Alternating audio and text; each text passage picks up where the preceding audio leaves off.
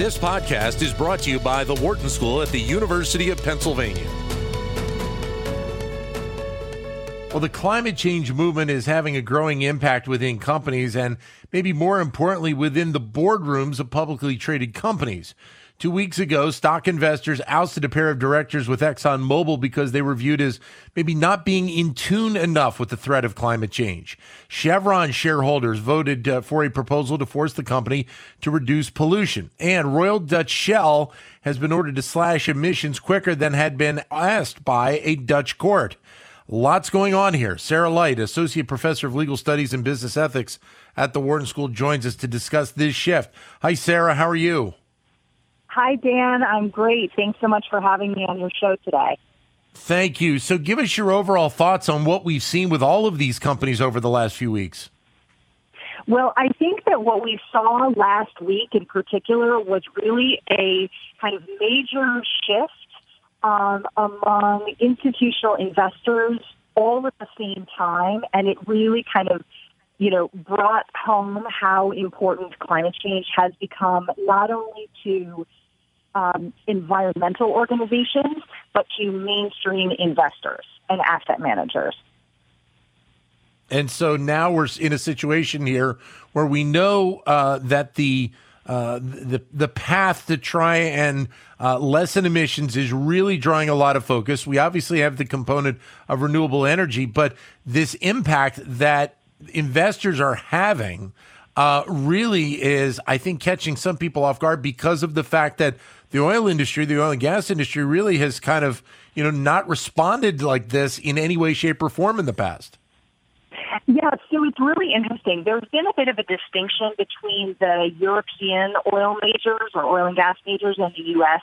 oil and gas majors by and large. So some of the European firms like BP, actually Royal Dutch Shell, and Total, the French oil and gas major, they have made more significant public voluntary commitments to reduce their emissions.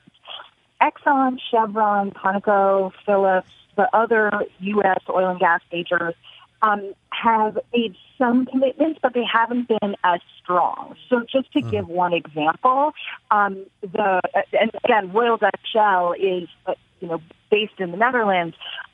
Royal Dutch Shell had made a commitment to publicly to reduce the carbon intensity of its products by 20% by 2030 and 100% by 2050. So that was its voluntary commitment.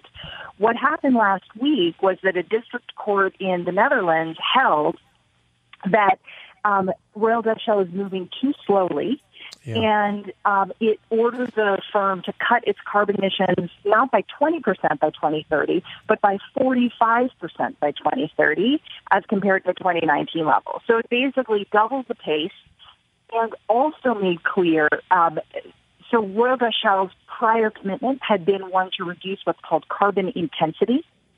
And what that means is, let's say I'm making a product and it takes, it emits 100 units of carbon emissions to make the product. If I reduce the intensity, then for each unit, I only emit 80 or 50, right? The issue is that if you reduce carbon intensity, you can still ramp up how many units you make. So I can reduce my carbon emissions intensity by 50%, which sounds fantastic and could be fantastic. But if I triple the number of units I make, then my emissions have actually gone up. And what the court said to Royal Dutch Shell last week was intensity isn't going to cut it. You actually need to have an absolute reduction in emissions. So we know that they're going down, and you can't kind of play the game of increasing the number of units while touting your increased efficiency. So that was really big. And of course, that was in Europe. The big U.S. news, obviously, are these shareholder actions with respect to Exxon and Chevron and ConocoPhillips, and actually also Phillips 66, which hasn't made as much news because it's not as big a firm. But with respect to Exxon, a small activist investment fund, which only owns 0.02% of Exxon's shares, right?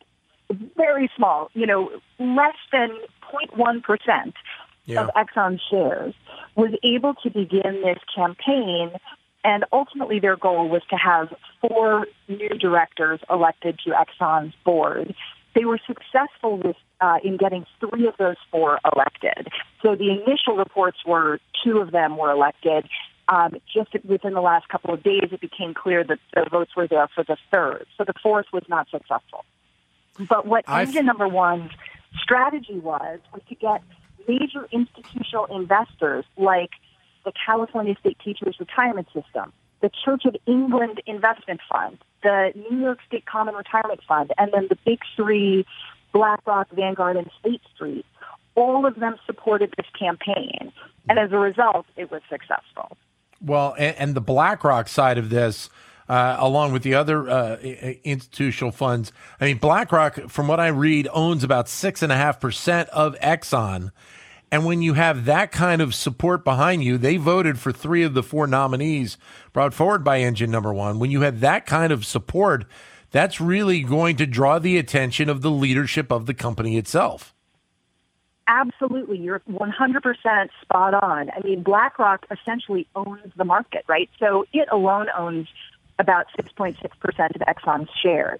But when you add BlackRock's shares, State Street shares, and Vanguard shares, collectively those 3 institutional investors own about 20% of the shares of Exxon. And that has real power. And then on top of that, you add the various state pension and retirement funds, which likewise own sort of major portions of the market. These are major institutional investors who might take a different approach to thinking about climate change from any single person like you, right? Like Sarah Light investing for purposes of retirement. Well, obviously I'm going to take the environment into account, but if you own the entire market and there's a concern that climate change is going to depress the entire market, you can't diversify away that risk. And so as a result, these major investment houses like BlackRock and State Street and Vanguard and the retirement funds, they have to take a much longer-term view to take into account risks like climate change that you can't diversify away. And so this is really becoming an engine of change, no pun intended with engine number one. But even the 2 firms that kind of manage these proxy voting contests, Institutional Shareholder Services and Glass Lewis, each recommended that investors vote. In Glass Lewis's case for 2 of the 4 and ISS for 3 of the 4. So there's a real kind of sea change from this being something that's reported in, the journals that I, as an environmental management and law professor, read on a regular basis to the front page of the Wall Street Journal. And I think that shift is really significant. So this also then has to be a time where we're going to potentially see a change of mindset by the CEOs of these companies as well, correct? Well, one certainly hopes so, right? I mean, at the end of the day, it's the board of directors that has the legal obligation to make long-term policy choices for the company. And then they delegate that obligation to the managers of the company. It is, of course, always possible for people to be outvoted, right? There are, I believe, 12 members of Exxon's board, and now there are 3 that are focusing on kind of renewable energy, new energy, changing, a world in a changing climate. But yes, the goal really is to increase the dialogue, increase the expertise, and just think more broadly among these firms about how to mitigate risks and seize potential opportunities, because the opportunities really are there. We're in a world where, renewable energy is significant. We are in a world in which electric vehicles are, Ford just announced that it has, I believe, more than 70,000 pre-orders for the new F-150 truck. Right? Yeah. We're in a world that is changing. Well, and the other part to it, Sarah, and we're joined by Sarah Light of the Wharton School, is this issue of transparency, which is one that is being discussed more and more in a lot of different realms. In many cases, companies have really made a shift in recent years to be more transparent with their stakeholders. Maybe the oil and gas sector had not gotten to that point, but it appears now there is much more of a call for them to get to that point in the next couple of years. Absolutely. Disclosure of climate risk is a really significant hot issue at the moment.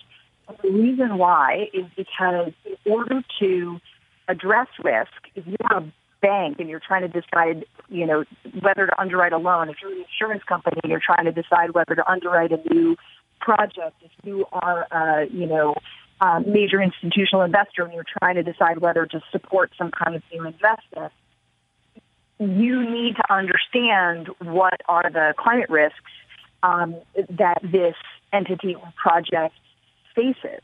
And so there are kind of two separate universes of disclosure. One are the voluntary disclosures that companies make in their sustainability reports, which themselves have become more extensive. But then there's the mandatory public filings that are required by the Securities and Exchange Commission.